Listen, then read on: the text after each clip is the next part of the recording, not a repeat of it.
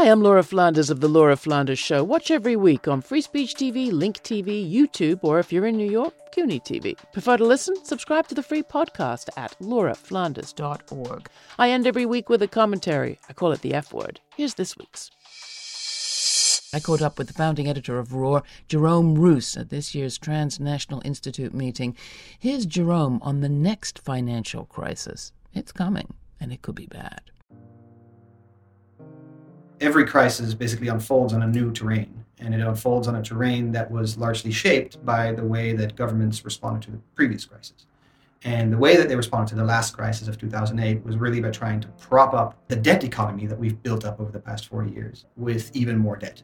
Obviously, that may buy some more time for the existing financial system to sort of reproduce itself and to continue existing in the way that it does.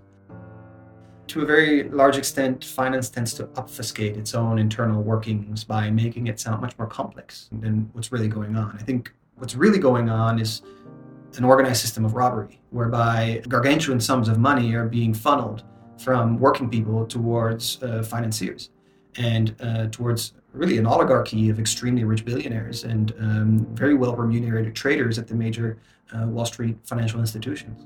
And I think that this process has been going on for 40 years, and it's been radicalized in the wake of the global financial crisis. And obviously what we noticed in the global financial crisis is that we were, as sort of the left and as a social movement, we were kind of taken by surprise. We thought that the 2008 moment signified that finance could no longer do the kind of things it had been doing ever since the 70s and 80s. But actually what it did is it doubled down with the assistance of policymakers and financial officials and monetary officials on these organized process of robbery and dispossession. I think that what's necessary for us to begin countering that tendency is to really build the kind of social power from below that in the next moment of crisis can begin to deflect some of the costs of adjustment for that next crisis onto those very people who caused it to begin with. And that is, of course, the precise opposite of what has been happening for the past decade, because that's the people who actually caused the crisis getting away unscathed every time and managing to push the costs of the crisis onto those who, well, least responsible for causing it and least able to resist this situation. At the moment, our movements are not advanced enough and powerful enough to begin to threaten the organized privilege of the 1%, if you will, of the structural power of finance as a class and as a system. But what I do think is that we are moving towards a situation where this financialized economy is creating such disorder on a global scale, socially, politically, economically, but these are going to intensify. All kinds of morbid symptoms are going to emerge, and we already see them everywhere. And at some point, I think that even those in power are going to be looking for opportunities to stabilize the situation. This can go either the way of the far right, which seeks to reimpose order through a reassertion of the nation state, the reassertion of national borders, cracking down and scapegoating minorities and migrant communities.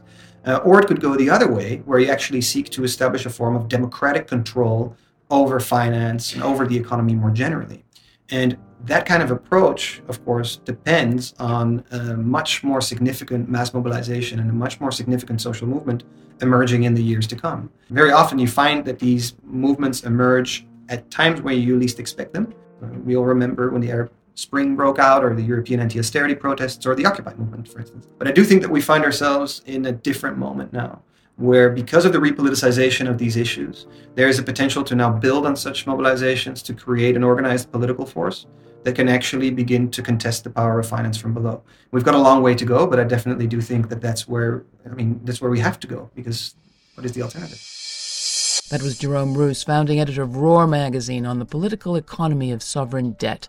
Roar is an activist-run quarterly offering a grassroots perspective on just about everything. I'm happy to announce that we have officially partnered with Roar. You can see their work and support ours by becoming a patron of The Laura Flanders Show at patreon.com/The LF Show. So thank you.